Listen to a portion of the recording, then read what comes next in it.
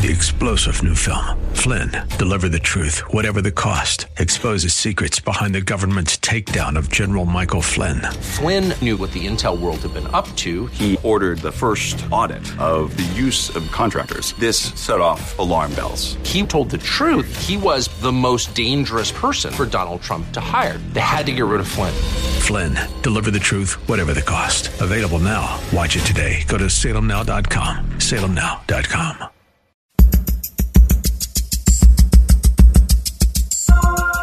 It's Lifeline with Craig Roberts. He's the host of Northern California's longest-running conservative talk show. He's a man with a message, a conservative with compassion. He's Lifeline's own Craig Roberts. Good afternoon, Northern California. Welcome.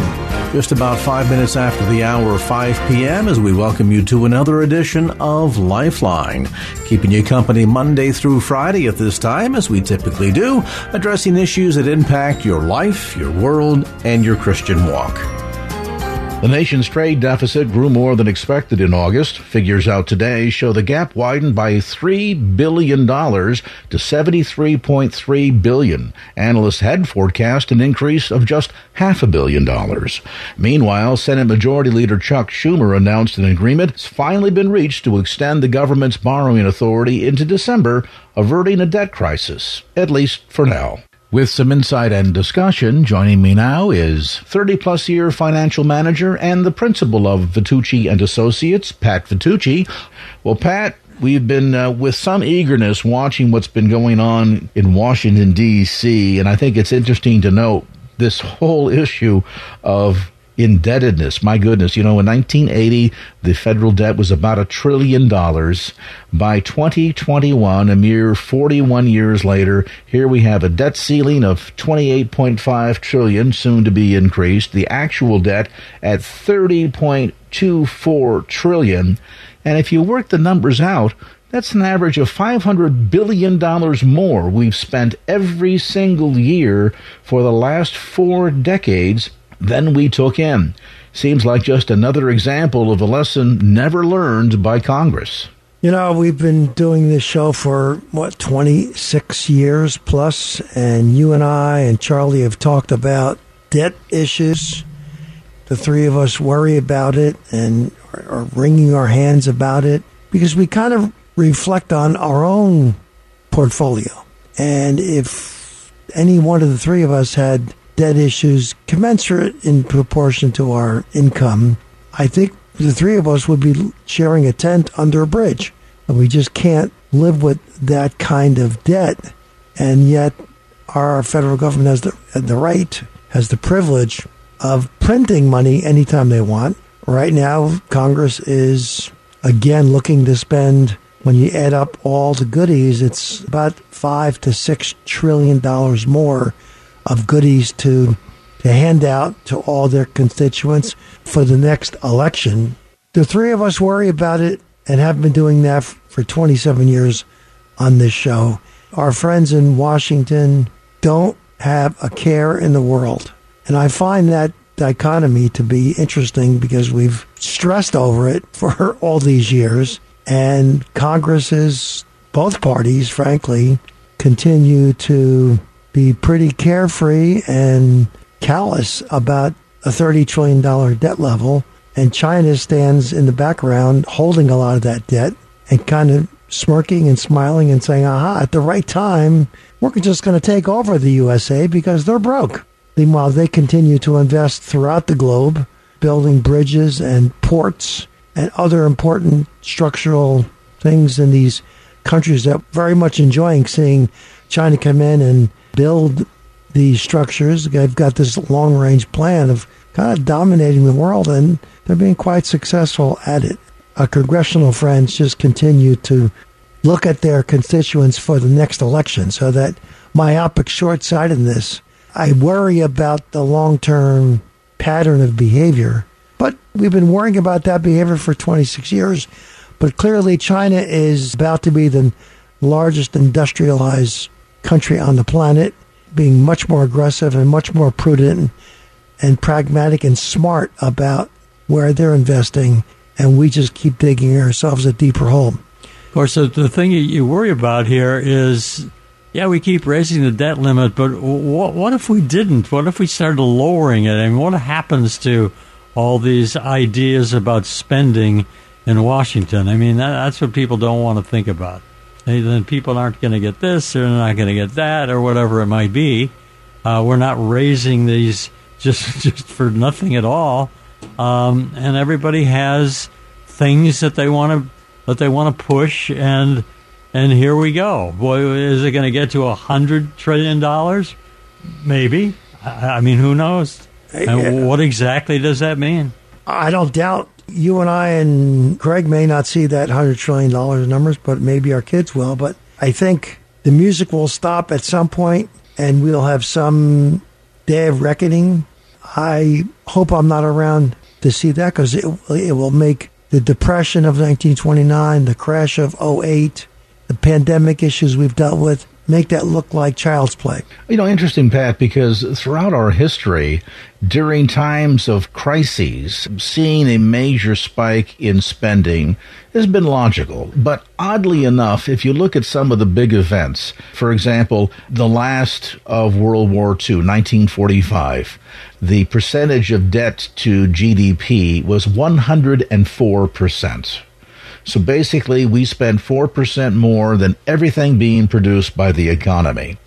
Oddly enough, in the depth of the Great Depression, at its worst year, it was only 43.5% of GDP.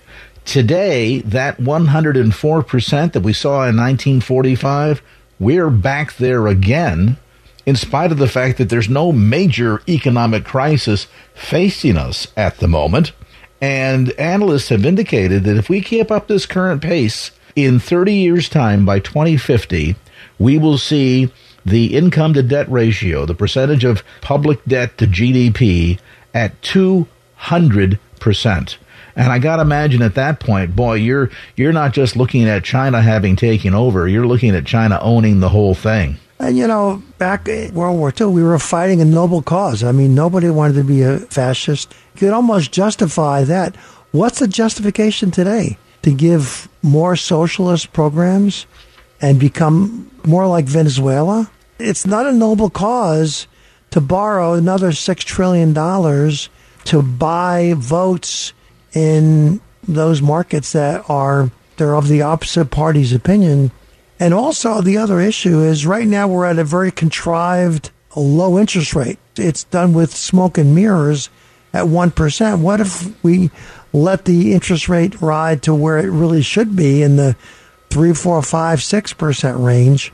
That line item on the budget now becomes untenable and not a pragmatic way to pay down that debt. Just pay the interest on the debt. Not pay down the debt, pay the interest on the debt.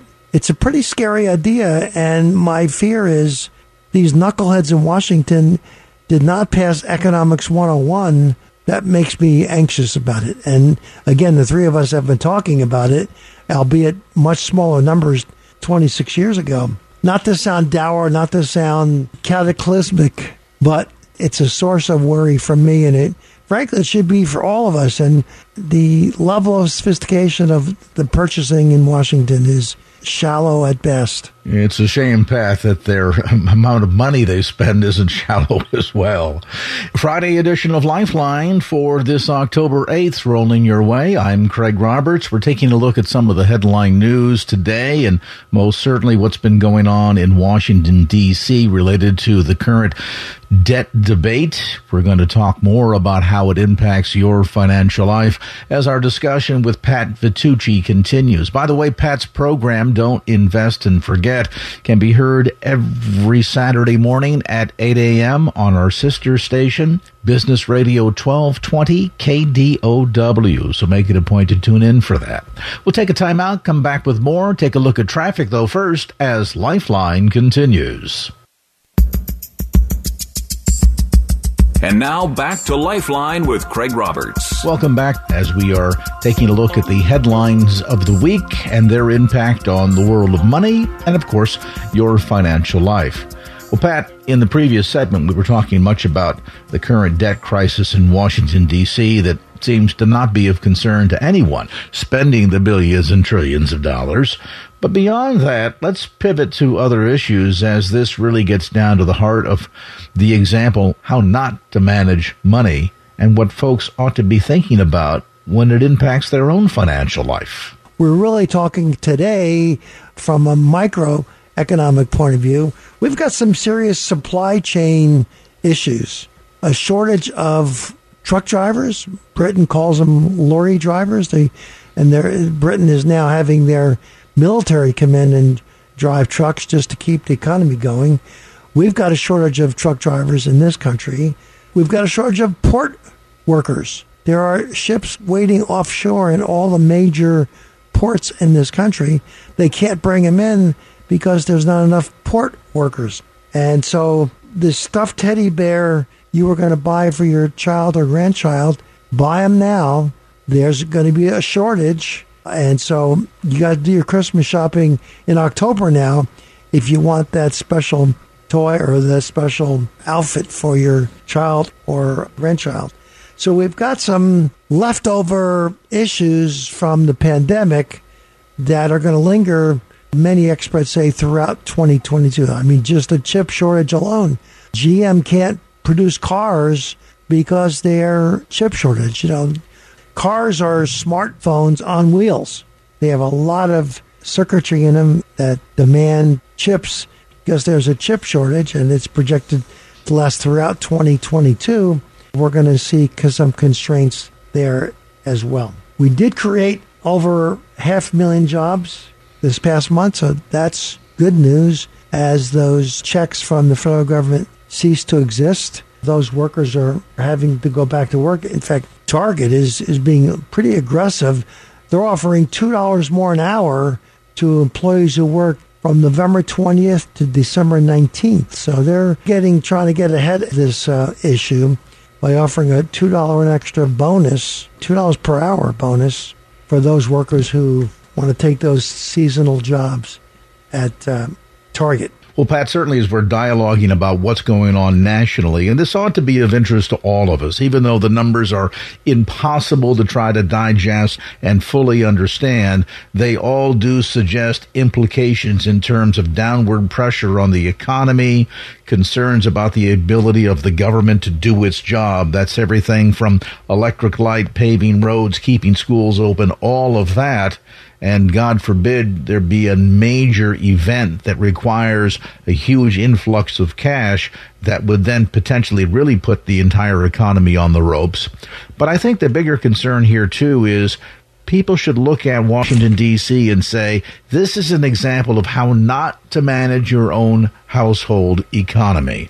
The minute you spend more than you take in and engage in that habit, that lifestyle of deficit spending, you're in for significant trouble. And if anything, people that are thinking about setting money aside for a child's education, buying a home someday, certainly for retirement, really need to do the due diligence when it comes to not just balancing their budget, managing their money, but creating the discipline to actively put money aside for those events and make sure, in a day and age when we see so much market volatility, to be certain that that's actively managed.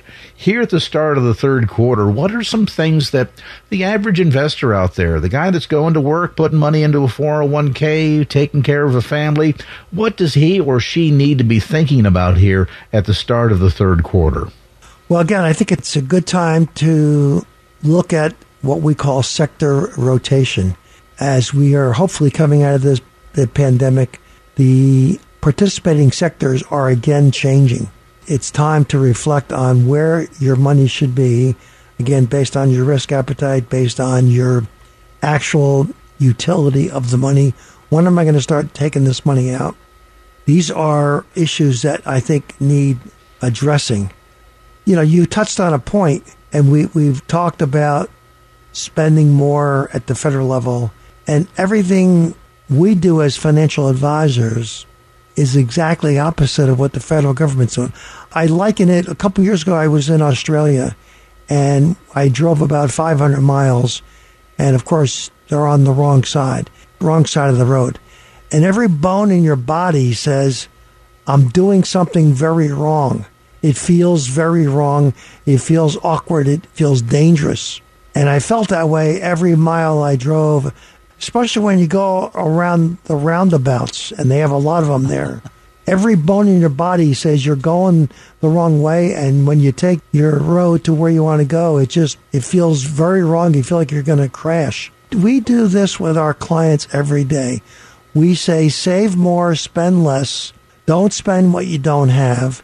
And then we read the paper and we look at the 6 o'clock news, and the federal government does that day in and day out.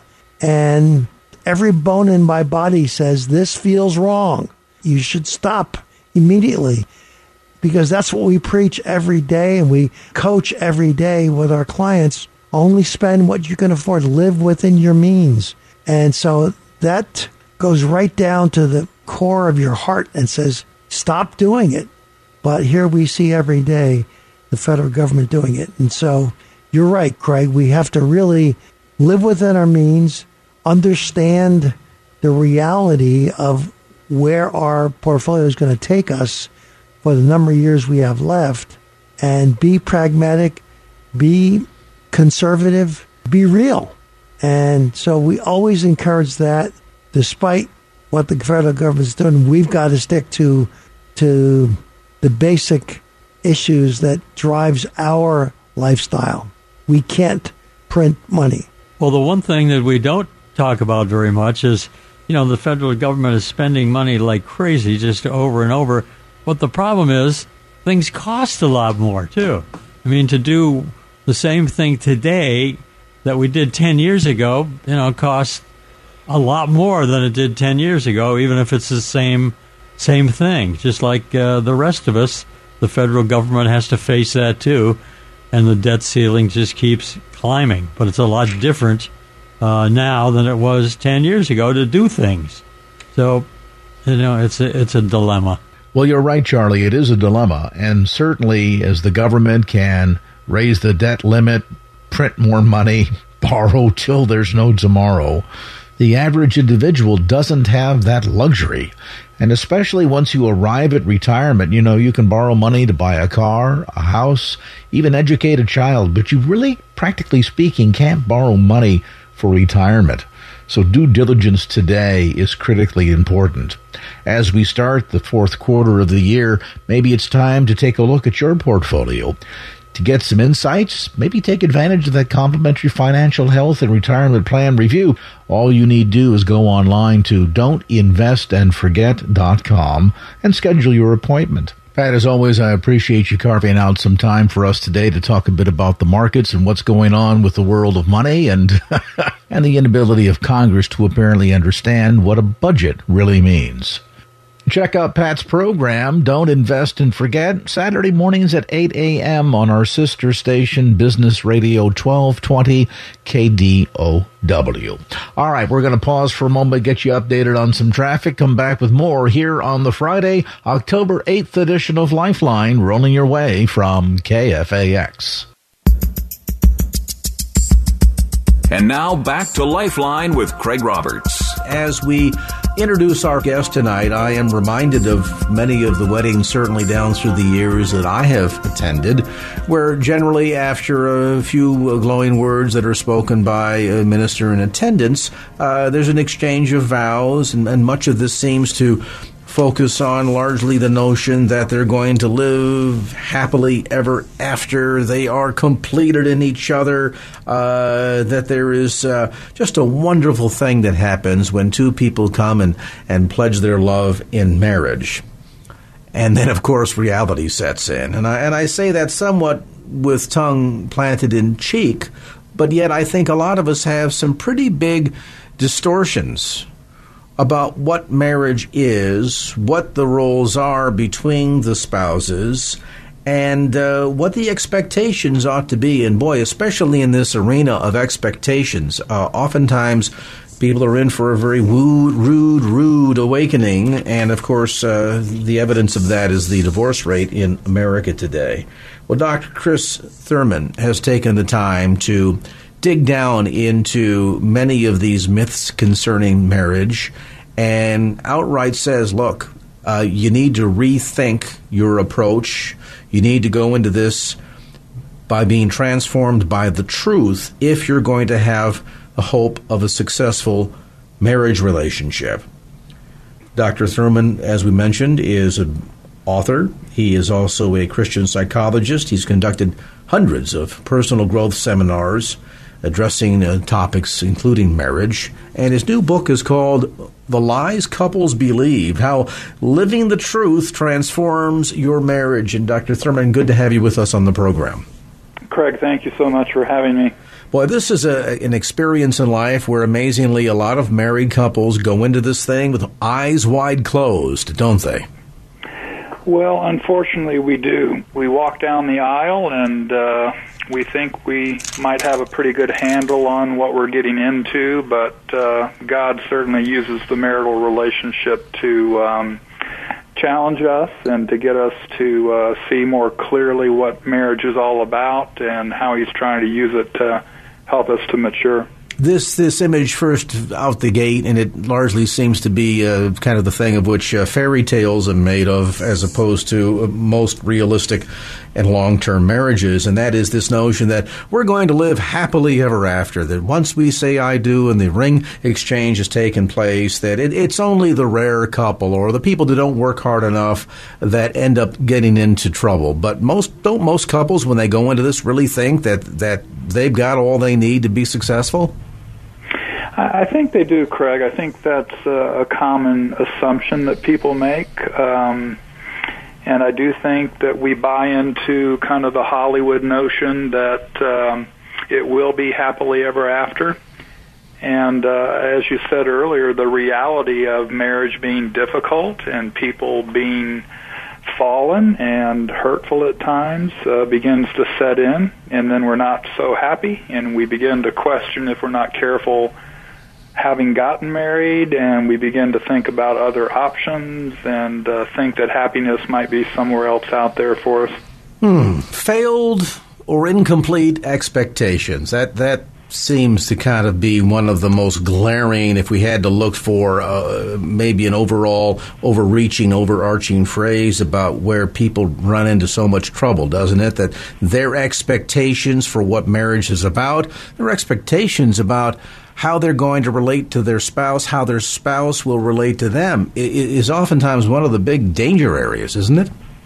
I think it is. I think we do, even if it's unconsciously, I think we go into marriage with these fairly lofty expectations, and that oftentimes are not all that grounded in reality as to what a person can bring to us, what we can bring to them. And so expectations can be a real killer in a marriage and lead people to be bitter and resentful when those expectations are not lived up to. Let's reset a few. Early on in the book, and when I read your new book, The Lies Couples Believe, I thought, boy,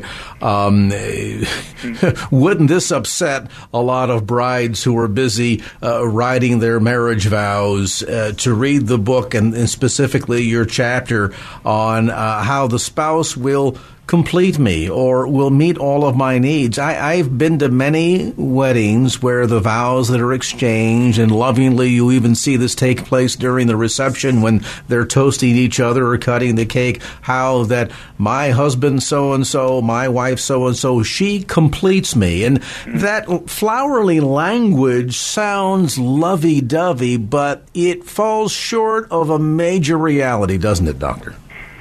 It does. The reality of every human being is that we're finite, and we can't possibly meet the total package of needs that another human being has. But again, we buy into the idea that if we have found the right person, they're going to be capable of completely meeting every need that we have. And what I try to discuss in that chapter is God has a wide variety of healthy, appropriate ways to meet your total package of needs, and that we need to be careful not to drop all of our needs on our spouse's doorstep.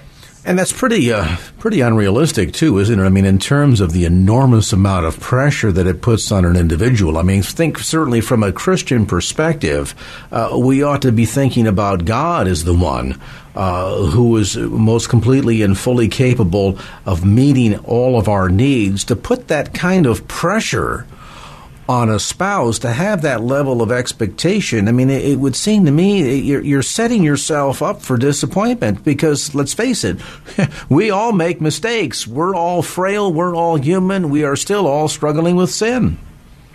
Well, we are. And, I don't think God is bothered that we put that pressure on him, because he's omni. He's all-knowing, all-powerful, and everywhere at once. So he's not intimidated by us turning to him for our needs to be met. And I think my own understanding is that he wants us to be incredibly careful about not putting that kind of pressure on a spouse or a best friend or anyone else down here on earth.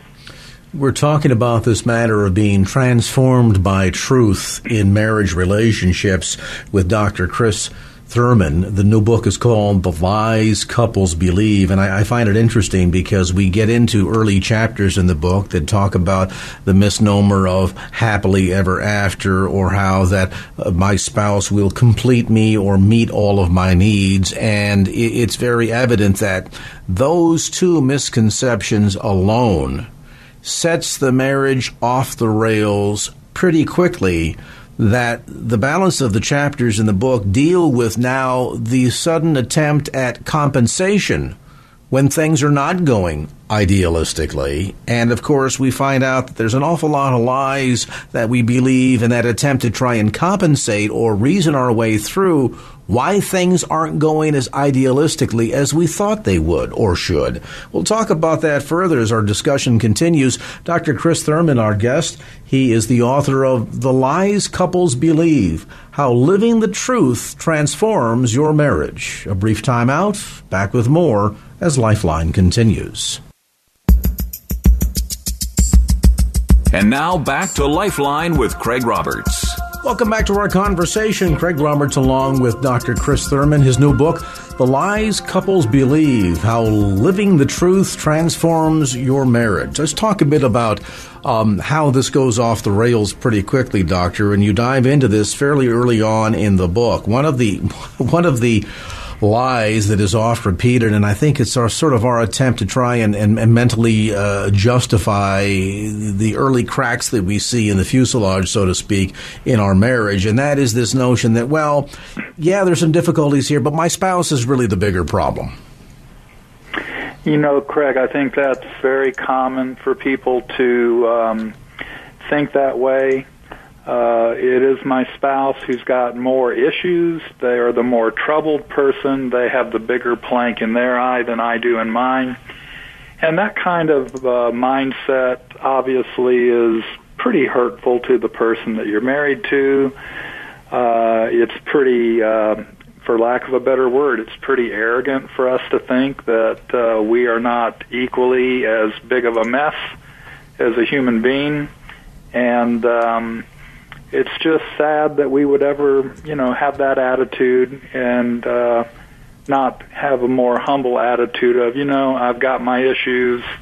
I am just as much a co-creator of our marital health or sickness, and I need to be humble about that when I'm interacting with my spouse. Oftentimes that same distorted perception as to who the problem is also tends to be a means by which we sort of self-justify by saying, well, at the end of the day, I'm making the effort, I'm doing all the hard work. Some spouses might say, well, I work all day long and I bring home the paycheck. Or the other spouse says, yeah, but I'm taking care of the kids and taking care of the house. And so as a result, I'm entitled to my spouse's love. Talk to us about that lie.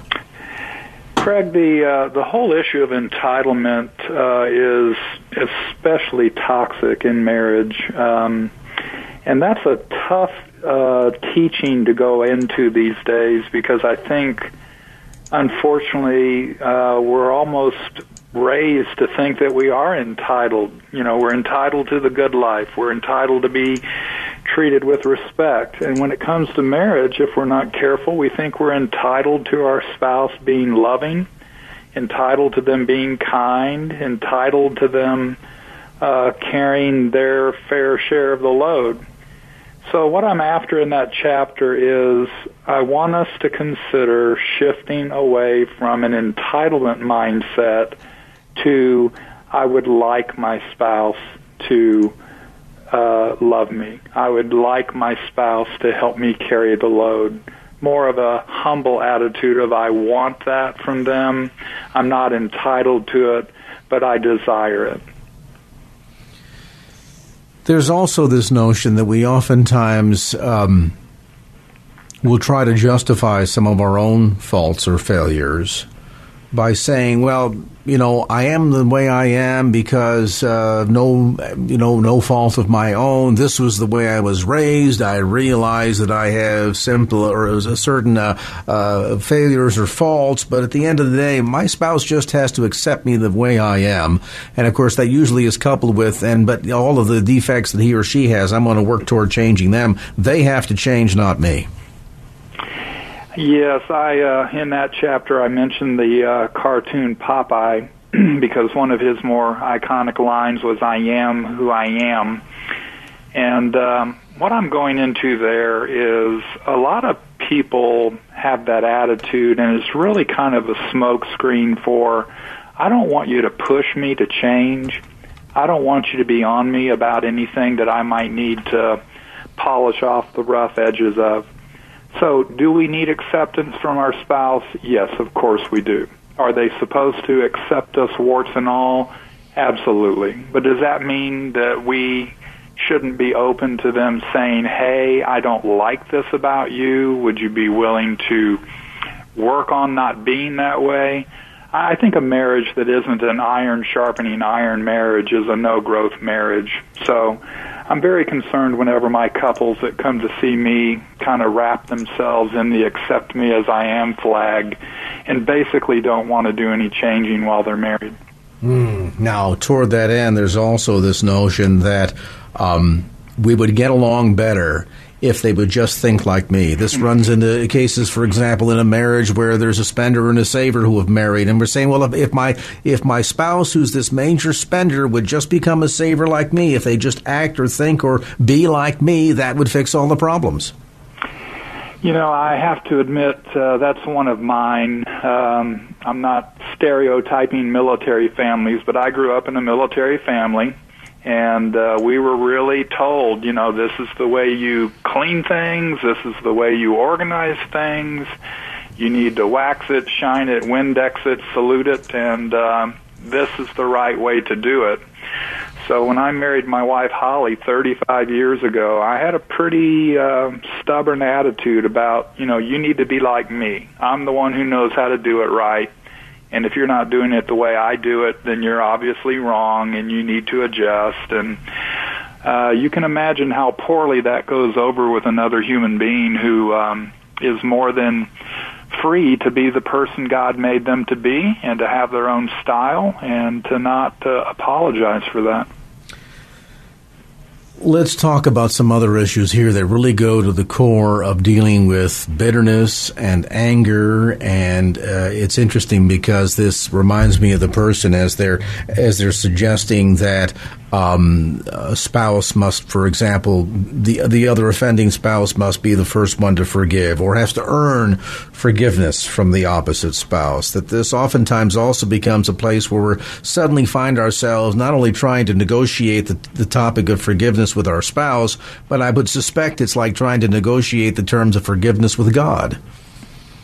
I think so, and that was one of the tougher chapters of the book to write because I think a lot of us do think that forgiveness has to be earned and that the other person has to repent of what they're doing before we will bless them, if you will, with our forgiveness. And so in that chapter, I try to go into the idea that I think is biblically solid, which is forgiveness is commanded. God says forgive. And so we are not to wait on forgiving somebody. We are not to make them jump through certain hoops before we forgive. And I think that's a hard thing for people to do, especially when the other person isn't sorry and they haven't stopped. So I try to distinguish between forgiving somebody and what it takes to reconcile with them, which is another chapter of the book. And of course, ironically, as we talk about that in perspective of our relationship with God, certainly He wants there to be reconciliation. God wants to be reconciled unto His creation, wants to walk in fellowship and relationship with His creation, but we also have to recognize that on God's terms it requires repentance. Yes, and that's a distinction that a lot of people also are a little bit slow to get to. I try to use the prodigal son story to drive home the issue of forgiveness versus reconciliation.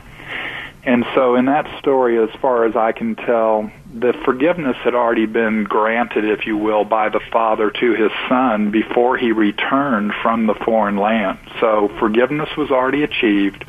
But the reconciliation couldn't take place until the son came out of the foreign land. So with my couples, I push them pretty hard on, hey, guys, you're kidding yourself if you think you guys can reconcile if neither of you are repentant of what you've been doing wrong that's been hurtful to the other person.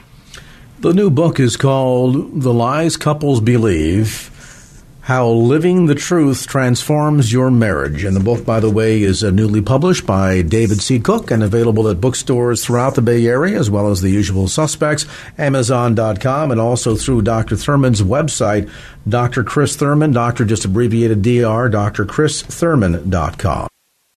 3-star General Michael J. Flynn, head of the Pentagon Intelligence Agency, knew all the government's dirty secrets. He was one of the most respected generals in the military. Flynn knew what the intel world had been up to. He understood its funding. He ordered the first audit of the use of contractors. This set off alarm bells.